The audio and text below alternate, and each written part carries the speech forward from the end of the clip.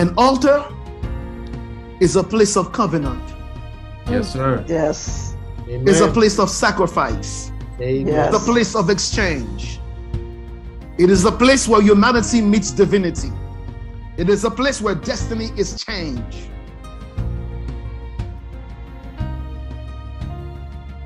Whatever altar, whatever agreement that your great-grandfather has made that has been working against you, you find yourself paying for something that you have never done.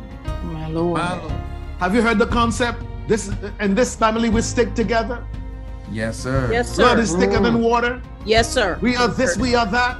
You don't go outside of this family, which means they are telling you there's always a demon. There's always somebody the enemy will place in the family to make sure that you remain, you stay, you remain. Are you with me in here? A steadfast concerning what this evil covenant.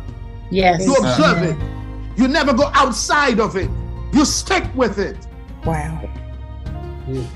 This is the way we think in this family. This is the way we do things in this family. But can I submit to you? It's time for a man to stand up and tear down every evil and demonic altar that your father and your mother has built in that family. Come on, Amen.